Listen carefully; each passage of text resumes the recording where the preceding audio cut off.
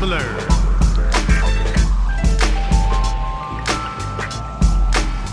Double black.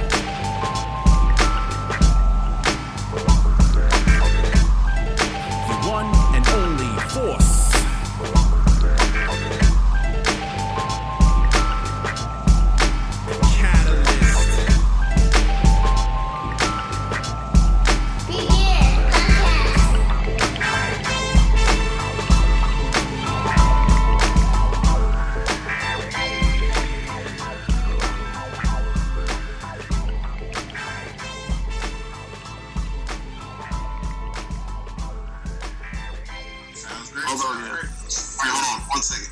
Let me, yeah.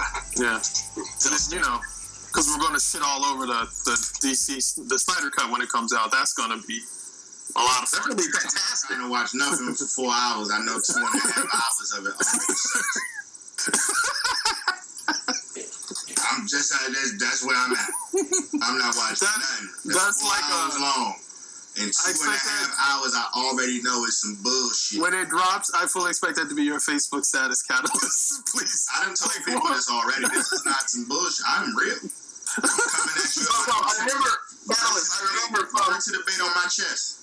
I remember from our review of the first Justice League. I remember your take, you hated how Steppenwolf looked. Does he look better or worse, or just it's still shitty?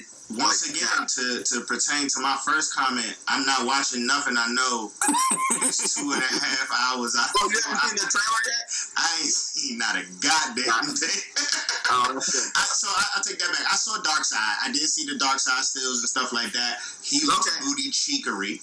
And so I'm just like, in my opinion, man, like, there's not much you can do to redeem that dumpster fire, man. I watched Batman catch the Flash with a motherfucking batarang. like, stop it, son. Stop. I don't remember that. That was where he's running around the walls in that tower thing they were fighting. I don't know if it's necessarily a batarang, but Batman absolutely stops the Flash's momentum. I know. He catches him with some shit or something. Yeah. Yeah, I don't even remember that. Wow. Yeah. Wow. Yeah, I just let that go immediately. Yeah, but it's a valid complaint. All I remember is the fight when Superman comes back. You mean when he could have ended the fight 30 minutes sooner? This nigga carrying school buses like, I got people and shit. No. When they bring him back to life and he fights the whole Justice. You mean what they could have done in the first 15 minutes of the movie? Yeah. Correct. Yeah. Correct. Okay. Cool. So, survey says. Hello, everybody. It's the B.E.G.I.N podcast. It's been a long time. Not necessarily a good time because we get it. We're in a pandemic and everything like that. But we miss you guys, and we're trying to make the content come back to you as quickly as possible and the best quality as possible. So, you guys can see our faces, first of all. Second of all, we're back. Today's going to be a warm-up for you. We're just really trying to, get our feet in the water again. But I'm going to introduce the crew. I'm your faithful host, Catalyst. And to the right of me with the green cap, and his name starts with a cord window. Who is that? This cord window blurred right here. All right. And then to the right of him with the real good light in the blue t-shirt in the comic book room. What up, everybody? It's the one and only Force. Welcome back to the abode. I'm excited to get into this. Yes. And then right under him with the black cat with Salak over his shoulder, it's my man. It's the boy Double Black in the building. Glad to be back in the B.E.G.I.N podcast. We're coming at you virtual, but we're always in your ears with the nerdiness and the blackness, so you know you love us, and we're back again for you people. And you know that's correct. And last but most certainly not least, we got... Yo, it's Laser Beam. I'm the real professor at Gilligan's Island. They didn't tell you about it. I was there. That's funny. So yeah, man, the crew is back. It's all 5 of us too. It makes me very excited to have us all in the same virtual room right now. Today we're going to talk about some of the interesting DC things that are coming out in rotation. We're also going to probably talk about a few things that we've been doing since we took our long hiatus. But in this instance, all I got to say really about Warner Brothers and DC products at this point is not the best stuff. So I'm gonna let somebody else kick it off. Y'all do it. Yeah, It's been some misses. Yeah. So today what we're going to do, we're going to kind of break down some of the Warner Brothers stuff because that's the most topical news coming at you. We got news about a black Superman with Ta-Nehisi Coates. Core Winter's going to delve into that. And then we're going to talk a little bit about all the fever, buzz around the Snyder Cut, whether that's good or bad, but, we'll drop some opinions on that. And then since it's Black History Month, we will give you a little Black History on Milestone Comics, which is a black branch of DC, and we'll whet your appetite on that a little bit. More to come on a future episode later, but and then we'll finish it off with a little fun stuff, talking about Mortal Kombat, everyone's favorite fighting game, your dad's favorite fighting game that's still the best, King on the Block. Street Fighter would beg to differ, but yes, we're going to say that today. We're going to say that today. Yeah. The word on the street, the news is that apparently Warner Brothers has decided to reboot Superman with J.J. Abrams producing and Ta-Nehisi Coates writing and cast a black man as Superman, apparently. And before everybody gets all twisted up, we want to talk about the history of black Kryptonians. Because they do exist in canon for people who are, people who care about that kind of thing. The first mention of black Kryptonians comes in Superman 200 and something, I think, 234? Don't forget, people can see you doing research now. Right. 234.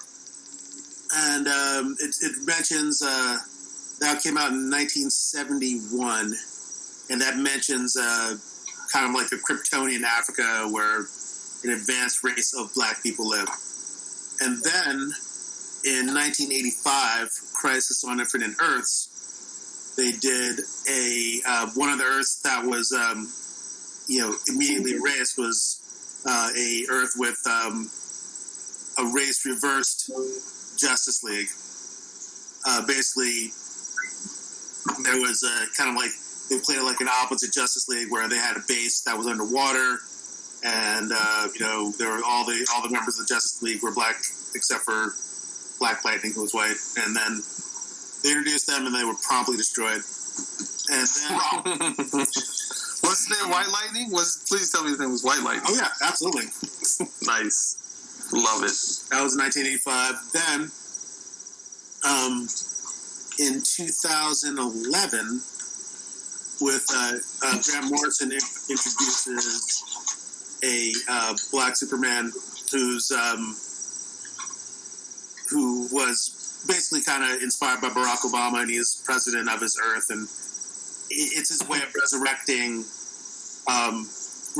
that crisis. So all the heroes, the main heroes in that world are black, and it's one of the Earth in the New 52. You just mentioned he also was President Superman. Oh yeah, yeah, he said it. Obama man. Yeah, that's pretty good. I remember the cover of that. So okay, and also because Catalyst is wearing that sci-fi shirt that reminded me in that TV show Krypton, there are black Kryptonians. Yeah, and that they are flushed with black Kryptonians in that show. Someone say too many black Kryptonians.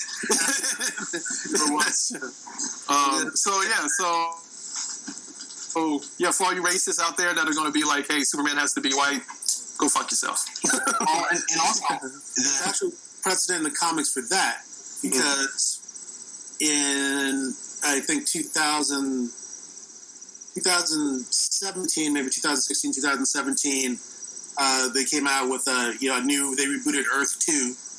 So So they did a new take on all these heroes, and the Superman of that world was Val Zod, who was a black Superman. Yeah. So From the House of Zod. Okay.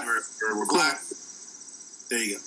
All right. So on show, all the Zods are black. So Zod.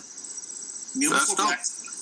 And last but not least, there's Sunshine Superman, who's created by Grant Morrison, who's kind of like a trippy 70s afro-wearing Superman. That's what you got. So there's I like the fact that Grant Morrison precedent canon was heavy lifting with Black Superman. He literally created two of them. And continued to push President Superman and throughout all of those crises, put him on a kind of definitely did not let that character fall into disuse. Just would use him on the kind of he's the head of the multiversal Justice League. The Justice League that exists outside of time and handles all the multi-universal problems. What was that series that introduced that multiverse? The Grant Morrison series with the multiverse. What's that called? Infinite Crisis. No, not Infinite Crisis. No, you're right. You mean the New 52, like the Ori of Worlds and all that whole thing? Yes, where he introduced Earth M and all that other stuff. He separated everything. Well, one of them crises. Well, it sounds like the Black Superman is the rickest Rick of them all because he's leading the multiverse. So that's good. I mean, I think the highlights are, WB's Superman, WB's rebooting Superman. J.J. Abrams is behind producing it, and Ta-Nehisi Coates, who is, by many estimations, the foremost Black intellectual writer of our time, and at least one of them, and a thought leader in Black politics. He's got a great article from The Atlantic 5 years ago about the case for reparations, which is amazing. But he also has written Black Panther for the last 3 years. Fiction cred. He's written a kind of a magical realist novel, Water Dancer, I think. Yes, I believe that's what it's called. He's also written several issues of Black Panther, which I honestly didn't think were that good. It was a little too talky for me. But not heavy on the action. America, however, has been way more interesting. Okay. I still am not a huge fan of his comic book writing. I think he's more of he writes I think he writes better novels, better prose novels than comics. There's just too much. Damn man, I read this whole issue. He was talking. It's too much. Too much talking heads. Yeah, I've got the first, I think 5 or 6, and there's a lot of talking in it. Yeah, I remember that. So I just want to say, I am concerned with J.J. Abrams producing, but I guess if he's producing, then that's a good thing because that's at least where he can, he won't do too much damage. Because I think he's a poor director and writer. He co-wrote Force Awakens and Rise of Skywalker with 2 other different guys. And the writing of those movies aren't that strong in my opinion. So they're not that good. Yeah, not good. Or matter of fact. But so if he's just in the production thing and he's just making everything look sexy, I think that's fine and that's good. So I just want to put that out there, like we were saying, JJ is behind this thing, it's not. Well, I think that's the elephant in the room is that while there is a precedent for Black Superman, and we all here are gung-ho for that representation, at the end of the day, it's another DC movie, live action. Yep. And so my level of it hurts to say it, because as we're going to talk about in this episode, DC has some great African-American, people of color characters. They have a treasure trove, and unfortunately, while this should be a celebration for us, I'm also maybe just wait a little bit. ruin another Superman movie and then right. rebuild. Well, I think it depends on, who the director is. I think Ta-Nehisi can. I think it's possible he can write a good script. I don't think it's like a grand slam, or 100% automatic that he will write a great script. But I think it will turn on who the director is and how they mesh it as a creative team. The three of them, the producer, the writer, and the director. So, if they have someone with good vision and everything, and I think it could work out well. I feel like at the end of the day, they still want to make money. So they're not, I think creative try. And unfortunately, we're living in a time where this might not be the most opportune moment to take away white Superman from people. Black Panther, no matter what they do, what have they got to lose, really, though? Because Marvel movies, Black Panther made $1 billion, $1 billion, and they figured he's always been black, though. And Superman, the black audience drove that. Yeah. Yeah, but Black Panther's always been black, so you didn't take him away from white people. Right. Yeah. What was it like? Black Panther made the whole run of Justice League's money in like a weekend or a week or something like that. People aren't going to it's not apples to apples comparison. But I am saying that if they can make a Black Superman movie and drive and make more money than Man of Steel, it's a win for them, and that's entirely possible. Yeah. And Man of Steel made maybe 200 million, 300 million, something like that. Yeah. I guess Tyler Perry mad because they didn't ask him. Right. They'll probably still shoot it in the studio. If there was a Tyler Perry DC movie, that would be the worst thing known to man. A Tyler Perry DC movie, son. Kojo is the villain, my nigga. I'm good. I'm okay, so around the horn. But yeah. Real quick, every one shot, who do you cast as Superman, as the Black Superman? And we know if it's Tyler Perry, it's going to be a light-skinned guy, and Idris Elba's going to play Lex Luthor. Hold on, I'm going to say the one thing all black people who are nerdy say about everything heroic related to any black man playing any role, Michael J. White. Yes. Man.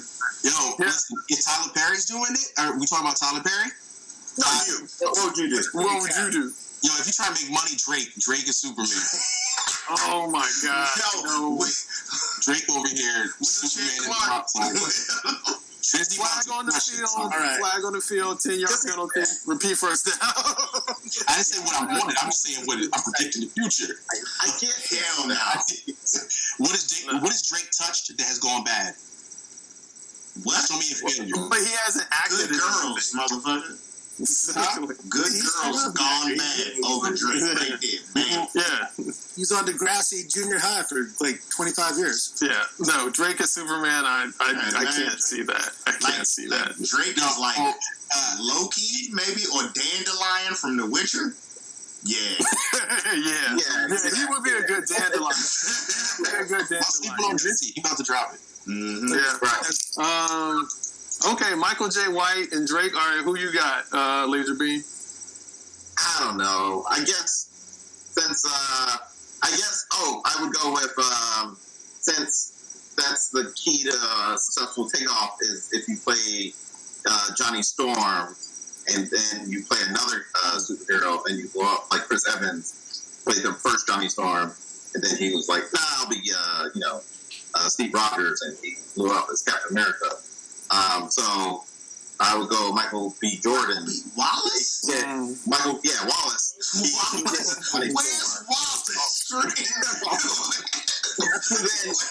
then he could blow up as Black Superman. I think Michael B. Jordan could do it. I mean, it kind of already was. Did you see Black Panther? Like when he take off his shirt? I'm cool with that. I mean, niggas work out every day, B. Yeah, that's what I'm saying. He's got the B. He can pull off. Yeah. All right.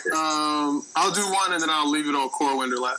I would go to Black Panther, but I would pick Winston Duke. I would pick M'Baku because if you watch him in Us, he he would be a great Clark Kent Superman. Yeah.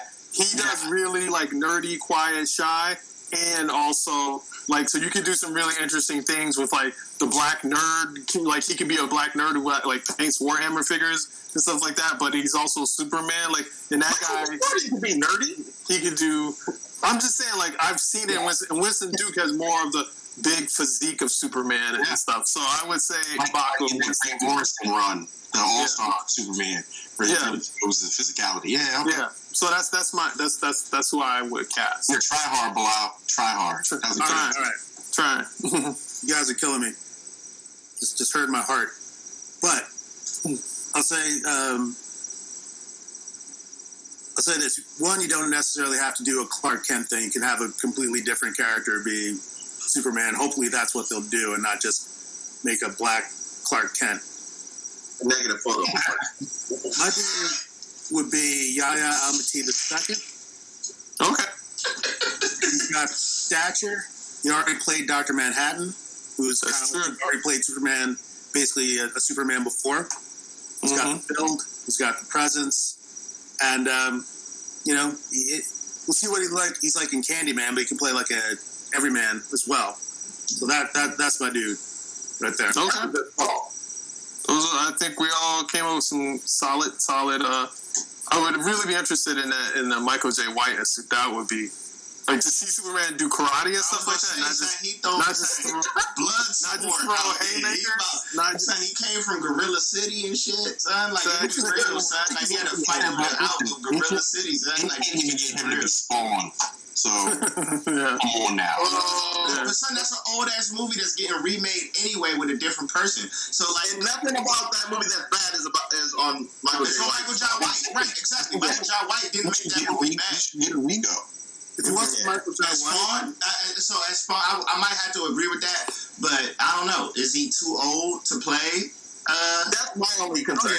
That's what I'm saying. It's like getting Samuel L. Jackson out here doing action. Well, I mean, it's where it's like how do you set it up? You can set it up as like he's it's like Crisis on Infinite Earth. He's like old retired Superman. Like how you want to set it up, and then you can do flashbacks to one of the younger cats that we're talking about. Or Kingdom Come, Black Superman. Yeah, that's what I'm talking about. Kingdom Come. Yeah, when he's got the like gray hairs a little bit. Yeah, like the Great Temple. So anyway, everybody, that's the topical news. Now we're going to shift gears and we're going to talk about what everyone wants to talk about. The Snyder Cut that has got so many people excited. I don't want to talk about that, though. Everybody does not want to talk about that. I just want to iterate that before we get into this, because I'm going to be very cantankerous for the next 10 minutes. Watch Batman Sons of the Dragon. He does the voice of the Bronze Tiger, and it's amazing. It's basically a Batman show set in the 70s, and it's like a 70s kung fu movie, blaxploitation Batman, and it's amazing. Black Batman. It's the best. I keep seeing ads for it, so I'm going to check it out. It's just really good. If we're talking Snyder Cut, I'm hoping for some redemption. Tell me why. Why do you want to reopen this box and look back into it? What's in the box?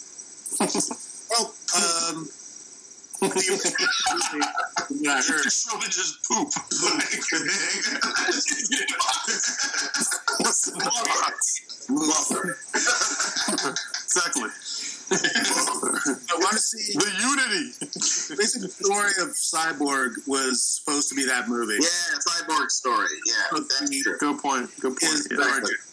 Yeah, Cyborg story. Yeah. I know all the stuff that went down with Ray Fisher, and that was one of his big beefs. I think is that his stuff got cut. That with Joss Whedon is that he took Cyborg's story, which is supposed to be the center of the movie, and just filled it with booty. So I want to see that. I want to see what Ray Fisher can do. I mean, I've seen him in True Detective, and I think he's a great actor. And I think I want to see his Cyborg. I want to see his take. I want to see what it's supposed to be. I want to see what Snyder's vision was. Even though I'm not the biggest Zack Snyder fan. Okay. Sure. Because I'm saying, were his previous DC movies awesome? What do you think about that? 300? No, He did the Man of Steel, Superman. Yeah. He's kind of 0 for 2, especially Man of Steel. I was trying to give him the benefit of the doubt, but like BVS, man. Batman and Superman was not a good movie. Like we saw what he did with Doomsday. So do we think he can do something good with Darkseid? Like, yeah, that's where I am. Like he ruined like 3 great storylines plus like 4 major characters like Martha, Doomsday and Lex Luthor and his Batman and his Superman. It's like, what are you? These are like cornerstone characters to the DC. Like none of that can be laid on Joss Whedon. Like none of them. Like that's got nothing to do with that. That's where I am. Totally, yeah. But like Rob, like it's hard to pick that up for like. I'll definitely give you that, but Zack Snyder is definitely it's an acquired taste, and it's not necessarily to mine either. But as a business decision, a lot to do this. Zack Snyder has a lot of fans, and Batman. Those movies, they didn't do Marvel money, but they made money. A lot of people. Hey, yeah. No, you're talking. I mean, I'm a Zack Snyder fan. I got posters of his movies in my house. I've waited in line to get like an autograph book of Sucker Punch of like the making of that book. So like I like his aesthetic and I like but I don't think he has all the right tools to be a great storyteller when he's left to his own devices. I think he clearly didn't understand like certain characters that are like touchstones of the DC universe, and I think he's great. He's a great painter, but he's not a great like visual storyteller in terms of like he needs really good original work. All his best stuff, Dawn of the Dead, The 300, Watchmen, all are like written by other people and adapted like in the screenplay format. And so like it's original good ideas, and he just puts the comic books on the screen shot for shot. He's really good at that. In many ways he's the world's best music video director. But when he's left his own devices and he's creating his own original storylines, it's like, bro, what are you doing? Yeah, I 100% verbatim. Yeah. Yeah. So everything. Yeah. Don't like this. Yeah. It's tough too because I agree with Double Black. Like some of Zack Snyder's aesthetic I enjoy, and a number of years ago, as a side, one of the members of my band, the Alchemistics, Ross John, came up to me and was telling me about the rumors that Zack Snyder was going to direct Cobalt 60, which was a comic series done by Vaughn Bodie, who's local to this area. Mark Bodie, shout out, did the Turtles for a bit, another artist. And so I was really excited. And those rumors happened around the same time where he did Sucker Punch and he was going into Watchmen. But then he stepped up. And after I saw the Justice League stuff, I was like, well, I don't know. Or not the Justice League, but the Batman, Superman. It's like, I don't know if he could handle such an open thing as Cobalt 60. Because there's not a lot of material there. It's kind of this apocalyptic world. It was kind of the open canvas, and I felt like he might not be able to be that guy. But yeah, I mean, I think he's pulling it out in this third Justice League movie. Yeah, I mean, he's got another movie that just got the trailer released coming to Netflix in May called The Army of the Dead, which looks bad, but very entertaining. Was that the dude who imitates Eminem got kicked out of? You talking about Chris D'Elia?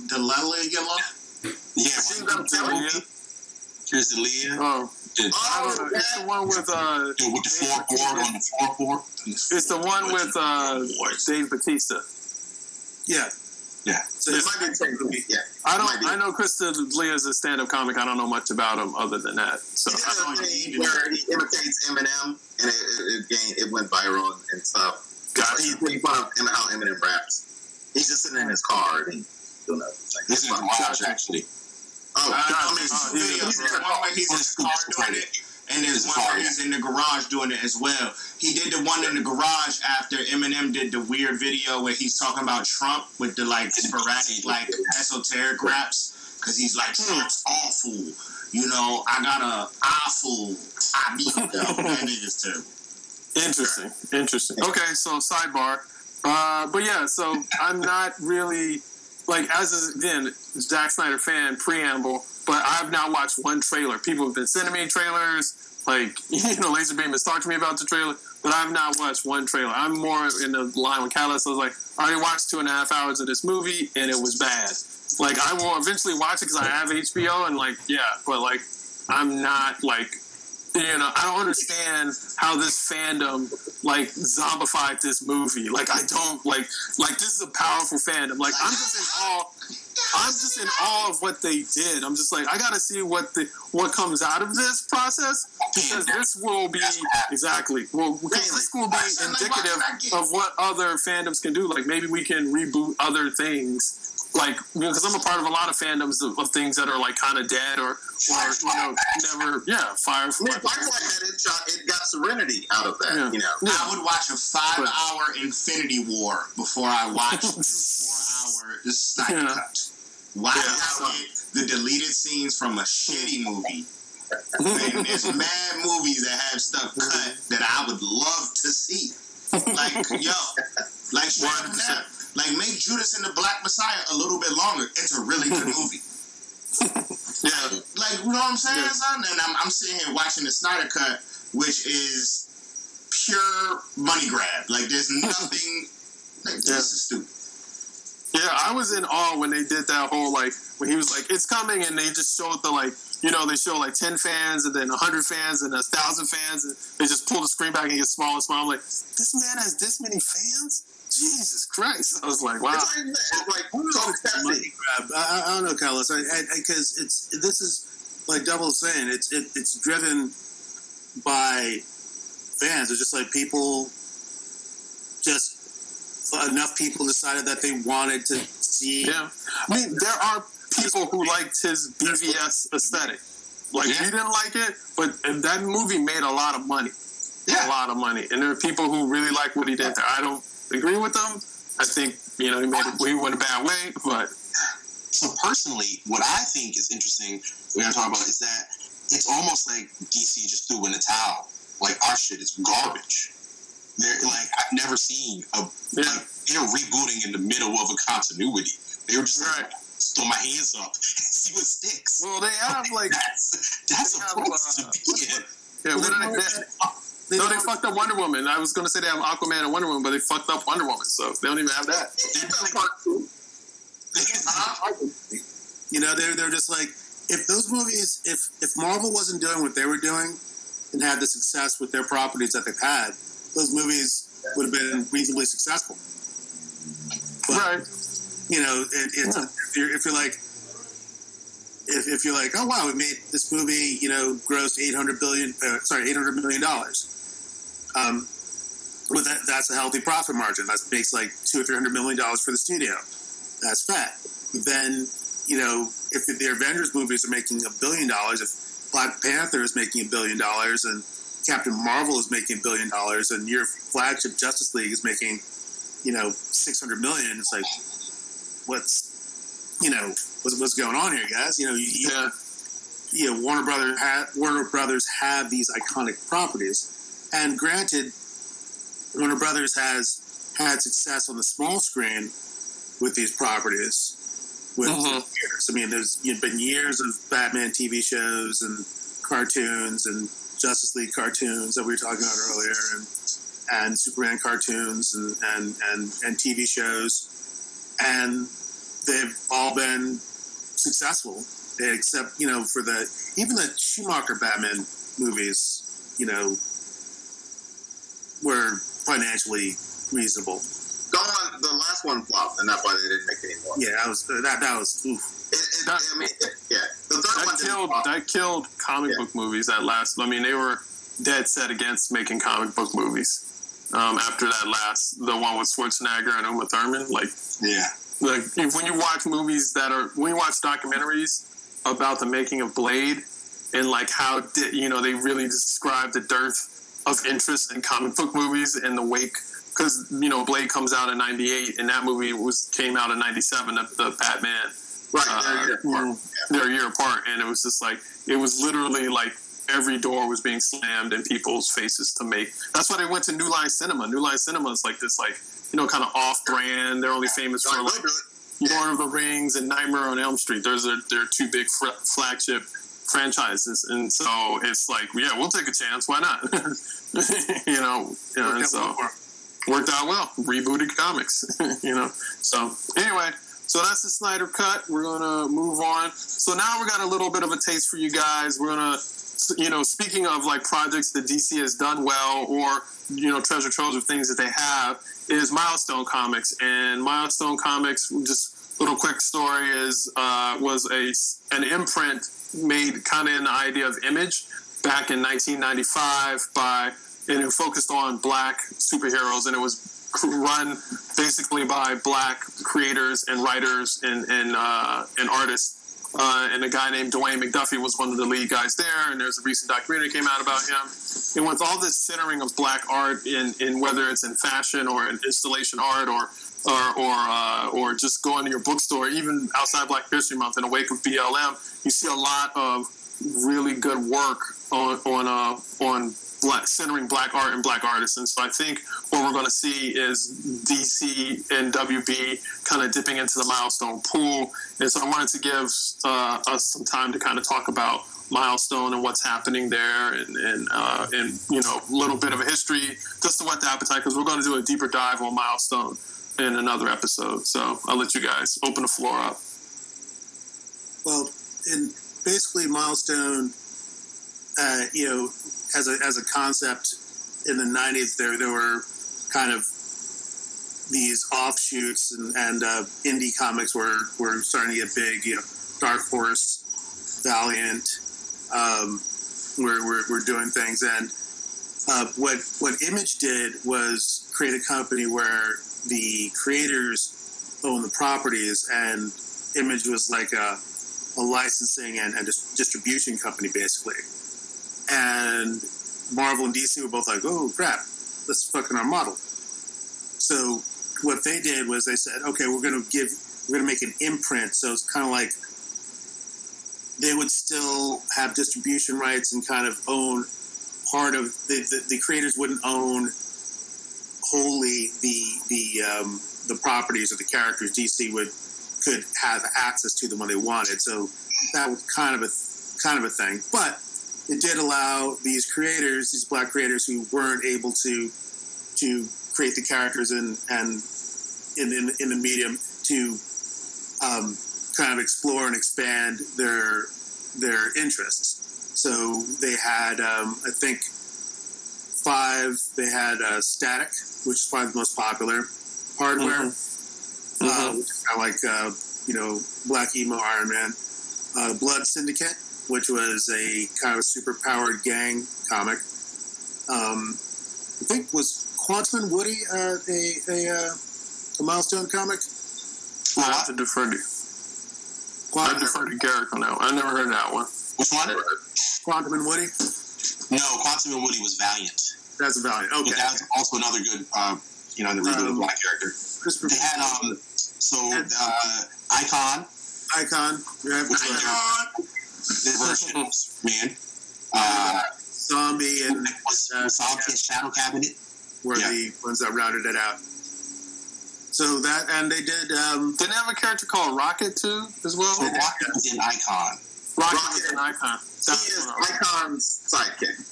Yeah. Oh, gotcha. The idea was that these characters were these people got the city is set. It's set in kind of like a Midwestern city that's an urban, like one of those kind of urban enclaves where white flight is kind of black and brownified the center cities.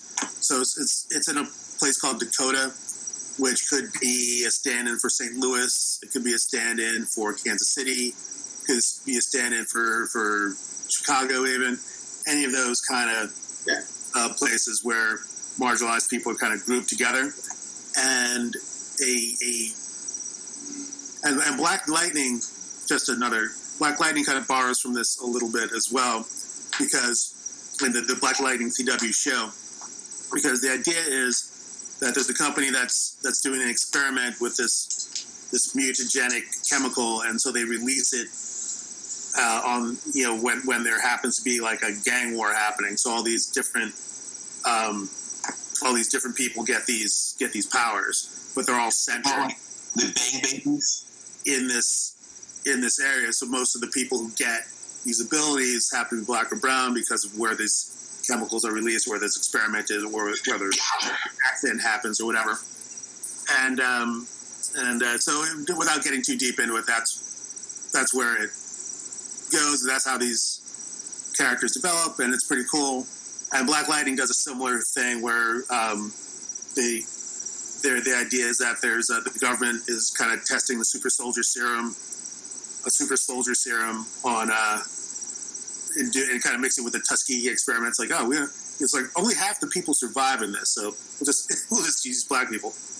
Mm. So anyway, that's cool. That's appreciate that history. Milestone right there. Yeah. And so I think the cool thing about Milestone is that there's a plethora of these characters and stories that were created about Black and brown characters, and they were created by Black and brown people, writers, like the creators, like as much as I love Black Panther, he was created by two white men, kind of thing. So like it does matter like who are the creators behind these things. 100%. You can see that with Finn in Star Wars. 100%. You see it with Lando and Finn wasn't necessarily predisposed to be a Black character, though.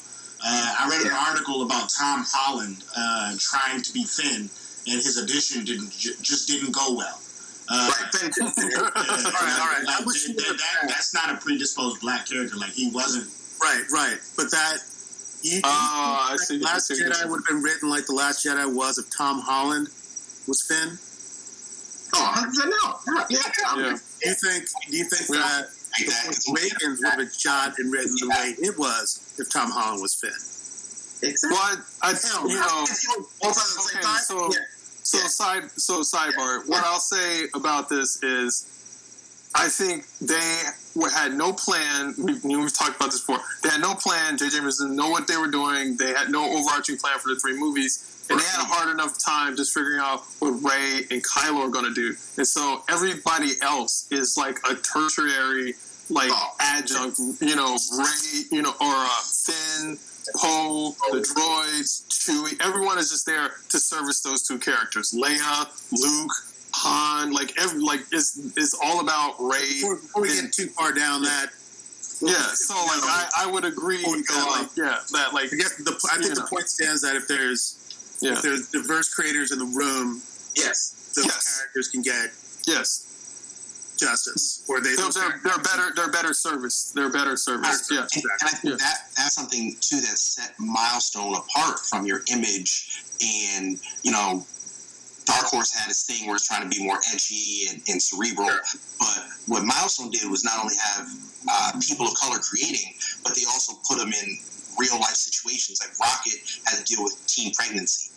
Yeah. You had to deal with the Blood Syndicate being members of gangs, diverse members, Latinos, African Americans, dealing with real world situations which weren't really touched upon in the core DC universe or even the Marvel universe, except for in kind of I would say childish ways. That's how you get the Protector from Teen Titans when they're doing drugs. I'm not going to be I was the biggest Milestone fan and I read all the comics, but I have these seared images in my brain of when my roommate Mike was collecting them and reading this one icon where the dude shows up to there's a bank robbery or something like that, and he shows up and the cops react like cops do when a big black dude, they're like, what are you doing? And they like almost draw their guns. He's like, no, I'm here to help you. And like, would they do that to Superman? Like, no, that's the whole point. And that's because of like, people like Dwayne McDuffie and other people of color creators are bringing that specific point of view that like, even as a superhero, the cops are going to be like, whoa, like, you have ID on you? Like, are we just supposed to believe that you're icon? And so that image, like, and so like, because we kind of, in my opinion, kind of want to whitewash it with like the idea, right, of Will Smith and Hancock, right? Like the cops, like he shows up and does stuff, and the cops like love him, and they're like, Hancock, help us and stuff. I'm like, would it really go down like that for him, brother? Hancock was a drunk though. The cops did not love Hancock. Yeah, they did address kind of the racial aspect in Hancock, because that's kind of his memory. But also one thing about Milestone that was interesting and unique, and this is again speaks to black creators writing black characters with better service, is that the central conflict of these characters, some of them stem from the Booker T. Washington, WB, Soul Black, I love to say that. Booker split because the character of Icon that you're talking about, Booker T guy, you're talking about, he was literally his origin is a Superman origin, and it's basically what if Kal-El landed in the South in like 1850.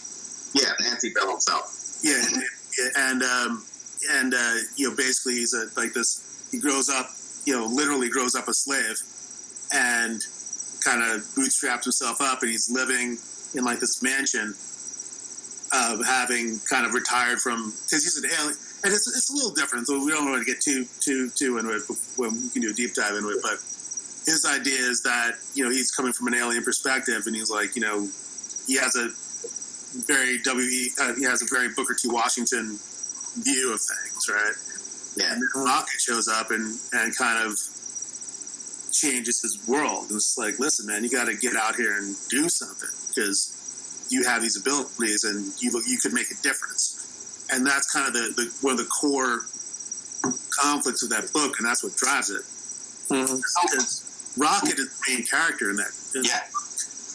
Which brings me to, since we started this with a talk about a black Superman, why not utilize Icon? Right. Yeah, because he's like less well known. Rocket. Let's go. Like no. But like, if you do a black Superman, even if it's negative press with all like racist saying like you get, that's still good. That's still press. There's still people talking about it. That's still gonna. And if they cast someone like a Michael B. Jordan, like, that's going to put a lot of butts in seats. Icon is like, there's a lot of work to familiarize people with Icon. Like, there's an instant controversy, but also an instant sort of audience that people, and especially in a polarized America, like people, everyone on this podcast is going to be for the black Superman. And there's going to be a bunch of people automatically against it. If you have Icon, you're just educating people on the history of this black superhero, as opposed, and it's for me, it's like a name recognition. I was just saying, I think the name is the biggest key. It's like, if he's not Superman, then he's not a black Superman. Whereas we, as comic book enthusiasts and nerds, know Icon is technically the black Superman. No one knows that he's Icon. You know what I'm saying? If you put Icon as a branding on something, you market. Whereas opposed to like black Superman, this motherfucker's still Superman. Suicide Squad. Well, nobody knows about that. But if DC had been able to do it, but it's still a DC entity, like so is Icon. But if DC had been able to do what Marvel did and build a brand in that you could introduce a character that people didn't know, and people would just go to see it because it was part of something bigger, you could probably do an Icon movie. Right, like that, because they marketed Suicide Squad with Harley Quinn, who's a notable character. Yeah, that's true.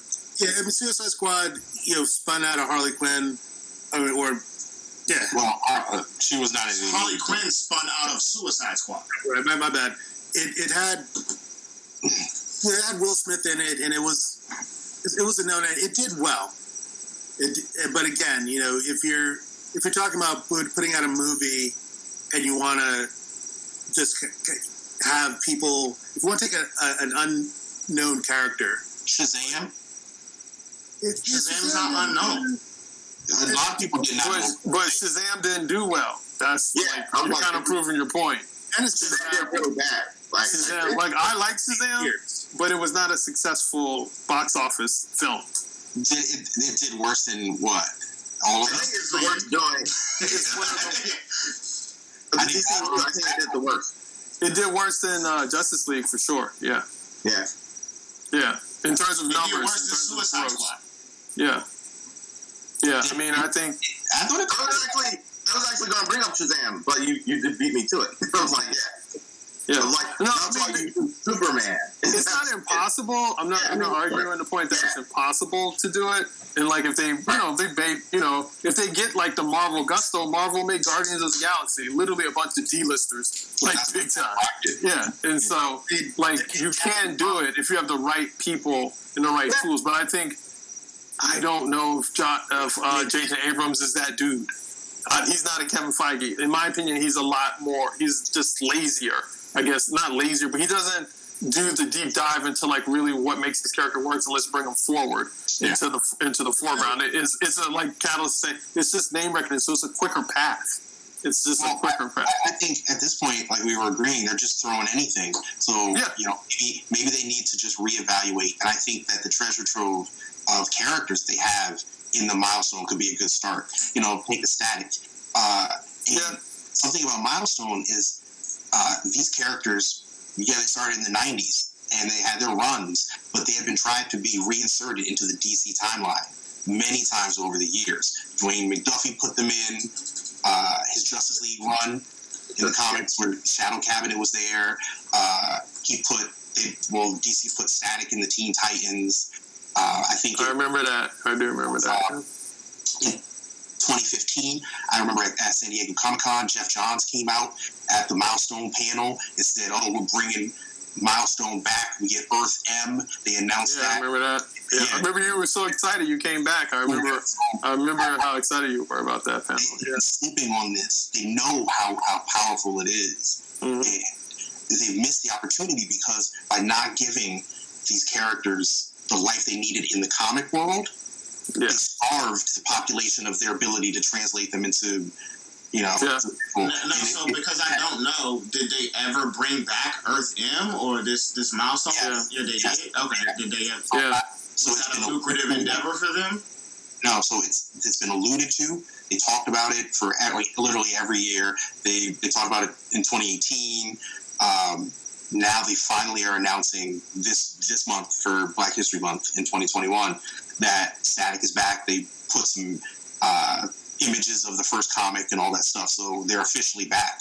But it's taken a long time to do it. I think that they missed those opportunities to really enamor the public to these characters.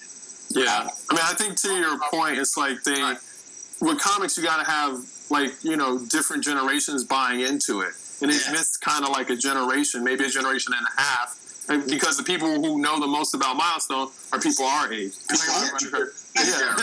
People in their late 30s, early 40s. Those are people I run into. I'm not in their age. Do you remember? That's Double Black. You remember at San Diego Comic-Con, we were going to see Mega Ran. Shout out. At his concert, and there was a dude dressed up as Static. Yes, I do. Static shock. And that's how you realize that, this character who is, DC's version of a Spider-Man. More stuff than Flash. Yeah. Yes.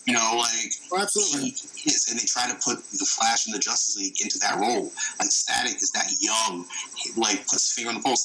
They had a Static before there was a Miles Morales. Yeah, he influences Miles Morales. You can see Static Shock's influence. Miles Morales has shocking powers. What is that? Exactly.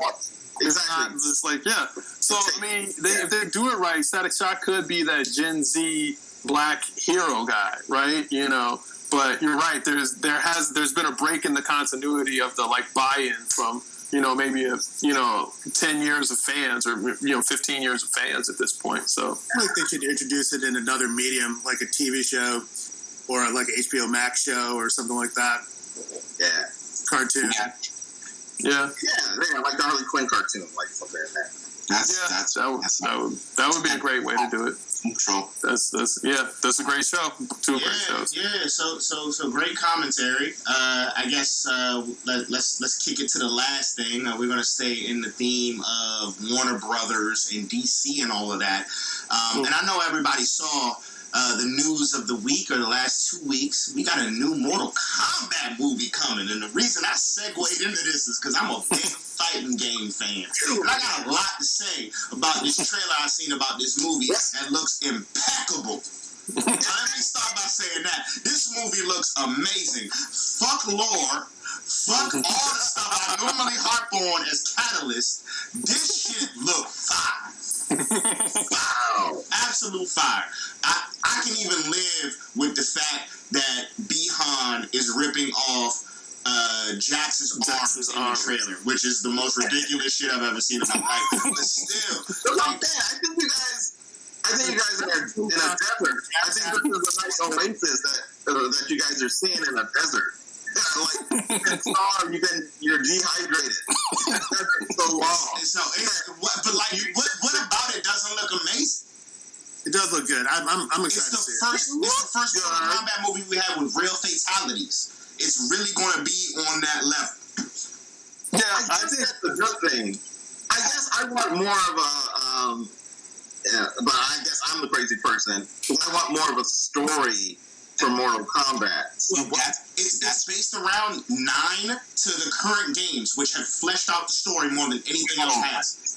What leads me does have an extensive storyline. Yeah, like literally 10-hour storylines for fighting games, which has never been around for 3 years. What you're saying is that it is a story-based game, and the trailers did not show much leaning towards a story, and you might fall into the old tropes where it just is action all the time. You're just stumbling. Oh, look at this person falls out of here. Let's do this, and now fight. Exactly. That's not what the trailer pulled off to me, though. Like it's going to be a story of Hanzo and B.E.G.I.N initiating the first Mortal Kombat tournament. Now that's because you know that, son. Listen, a regular person did not. I'm telling you, they're fooling. To me, I think their level of story is like akin to Fast and the Furious. Like they don't have as much story. And the problem, like I love what the Mortal Kombat, like I said it in our previous podcast, like if you want to see the best top 3 video game lore and best video game fight game lore, the last 3 Mortal Kombats, you just go and load up the cinematics people put together as movies on YouTube, and it is fucking, that's the best, like 6 to 9 hours of your life. It's so good. But that's all predicated because in 9, it's predicated on the time travel aspect that Raiden does. So you have to, it takes some buy-in. It takes some knowledge of what's happening, because that's, Raiden is losing at the, beginning of the fight. He throws his knowledge back in time and changes the past. So Liu Kang or, whoever can beat Shao Kahn. They lose in 9. In 10, in 10, Raiden was like, I need to figure this out. Exactly. That's why in 11, Chronica is a thing. Yeah, Chronica is a thing. And so it's just like, those are all deep lore cuts of like having previous knowledge of like, okay, there was a tournament, there was this guy Liu Kang, he was fighting Shang Tsung, and then he went and fought, with his buddy Kung Lao, and all these other people came along, and the Earth Force and Sonya, and like that. It requires a lot of buy-in, and like that's why I liked it. I mean, again, it's just like people call it snobbery or gatekeeping, but that's why it paid off. People who've been fans of the franchise for 30 years, because where can you go with it? Like, they're just. I mean, because up until Conquest, it was like they're always Armageddon, they're always just a bigger bad guy. Like, okay, here's Onaga, here's this guy, here's that guy. Is what I think is the big thing is there was no coherent story before 9. Yes, like 100%. The first 13 games, because there's more than just the 8 that numerically came before 9. All of those games tried to reinvent stuff that they did wrong from the other one. So as a real fighting game fan, I can still remember when MK4 came out. Like, for the N64, it was exclusive to start, then it came out for PlayStation. But that game had more characters that have never been re-mentioned in the Mortal Kombat history than ever. That's the one with when Chinook is introduced, right? Chinook, they're like, look, I'm out to name a bunch of characters. You're gonna be like, I didn't even remember these people were part of Mortal Kombat. Tanya. I remember her. Yep. Let's talk about my man. Yeah, because I play Mortal Kombat, dude. I know who Havoc is. I know who Tanya is. Raiko. Do I know? Raiko. He's the ninja with the red suit on, and he wears the Batman style mask instead of the mask with the lower half. Yeah. So there's so many characters in that game. The reptile that looks like a reptile. And so everybody is like, I don't know who this dude is that looks like a lizard in the trailer. And I'm like, oh, no, it's Saurian. He comes from a race of people from outward in Edenia. They're Saurians. Like, you got to realize, like, he's not the only reptile human. Like, what they do in 10 with Kotal Khan. And they really treat it like a nation of disparate people who come from all these different groups, because Kotal Khan is like, trying to unite people in all these different clans, the Terrakotans, the Shah Khan died before the first tournament. Yeah. And that's why he's just back can be in exposition, though. I mean, you can explain that in story. Yeah, I mean, it's tough to do it. I mean, I know they're not going to do it in one movie, but I think if they take the bare bones and they do it right and they, steer away from what Laser Beam is saying, it's just like, stumbling into one fight after another. That's why the first movie sucks, and they actually have some kind of story and narrative.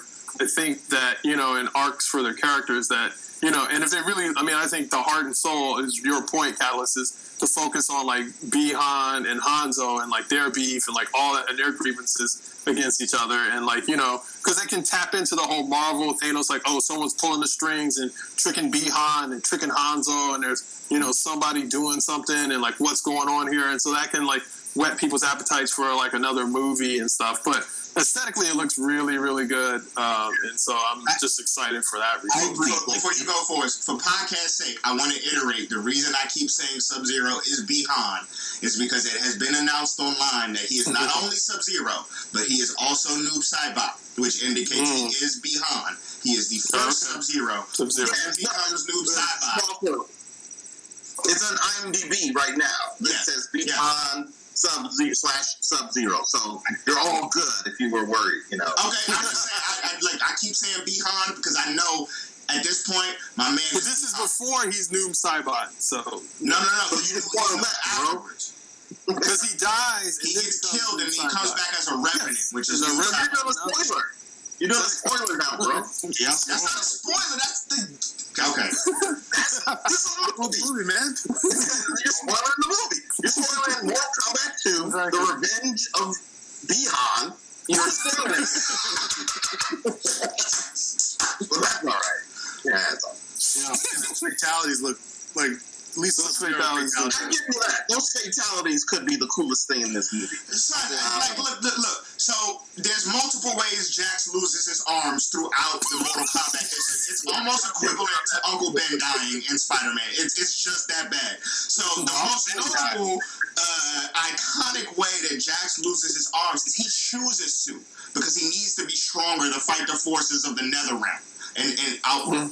To watch him get them shits ripped off by being frozen too hard, he would have died before they got the surgery. No, but you said that it's based off of the actual lore. MK9, it doesn't quite happen that way. It doesn't quite. He already had the metal arms when they were frozen and ripped off. Yeah, I can't remember. Yeah. But so he ripped his human arms off before being frozen. I think the thing is with this movie / game is that while yes, the trailer looks awesome, like it'll give me my giggles to just watch it, but like it's a different animal. People who like Mortal Kombat want that visceral, in your face kind of reaction. So like they're torn between having to introduce as many characters as possible for as many fights and iconic scenes, but also somehow trying to bring an extensive, intricate storyline. I am uncertain whether or not you can do that and please both people, because somebody had to make money. I don't disagree with any of those systems. I don't. But nothing has ever looked this good in the Mortal Kombat live action universe. Because we've never had 2021. We didn't have the ability. Exactly. It's a lot of technology. I love you guys. I love it, but like I think you guys are getting seduced by the graphics of like 2021. Like it's like if you ever look at, it's just like you have modern technology to like make a fire dragon come out of and if they could have Liu Kang dragon better, they would have done that. But like there's to talk about what we were talking about earlier, like that's the reason why I love Sucker Punch, because it's a B-52 versus a dragon and it looks super real. Story is not very good. It sucks. So, like, I can separate. Will it be? Yeah, this could be a Sucker Punch. Yeah, it's not going to be the, so, like, that's all I'm looking for. That's why I compared it to Fast and the Furious. Let's talk about it like this objectively. The best Mortal Kombat story ever is average. And we talking about 9 to 11. Like, even at the pinnacle of the story, this shit is average, man. And so, like, I'm not trying to necessarily get the best exposition I've ever had from watching a piece of entertainment, man. I want to feel the essence of Mortal Kombat. And I'll tell you, that 2.5 minutes I watched on YouTube feels like the essence of Mortal Kombat. And I watched that for 2 hours. I'm telling you. So I just looked up the director. This dude's named Simon McQuaid. He ain't never directed nothing before. He's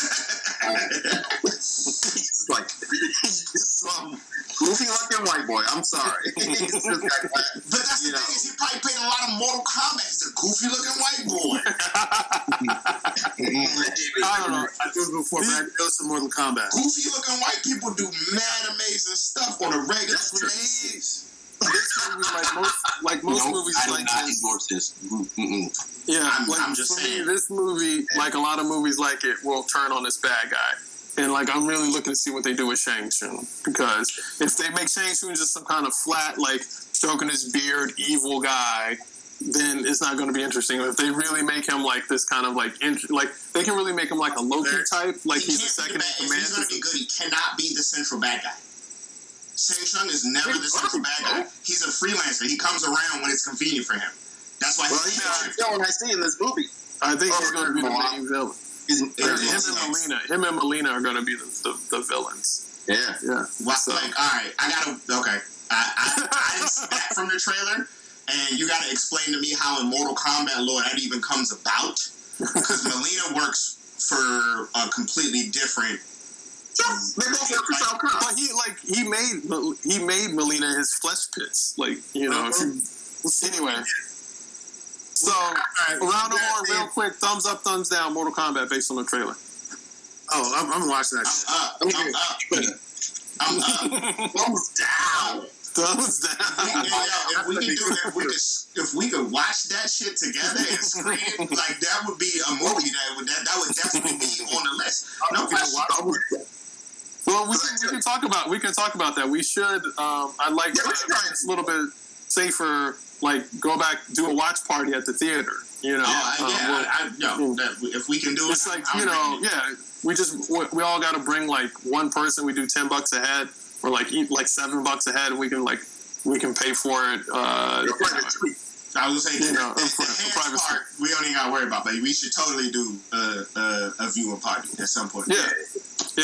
Yeah. So, all right, I'll kick it back to you, Catalyst. Take us out. All right. So, B.E.G.I.N podcast faithful. If you are watching this right now, we love you infinitely. There is no way we can't tell you how much we appreciate you as the B.E.G.I.N podcast. We know it's been a long time. We know it's been a circumstance that nobody could predict, but we appreciate your support. And we're not stopping. We're coming back with more. We got the whole crew here. The fact that we remote means you're going to get the whole crew much more often. And it's the B.E.G.I.N podcast. So what couldn't you love about it, B.E.G.I.N podcast in the building. The whole crew is here, but we out. We love you. Deuces.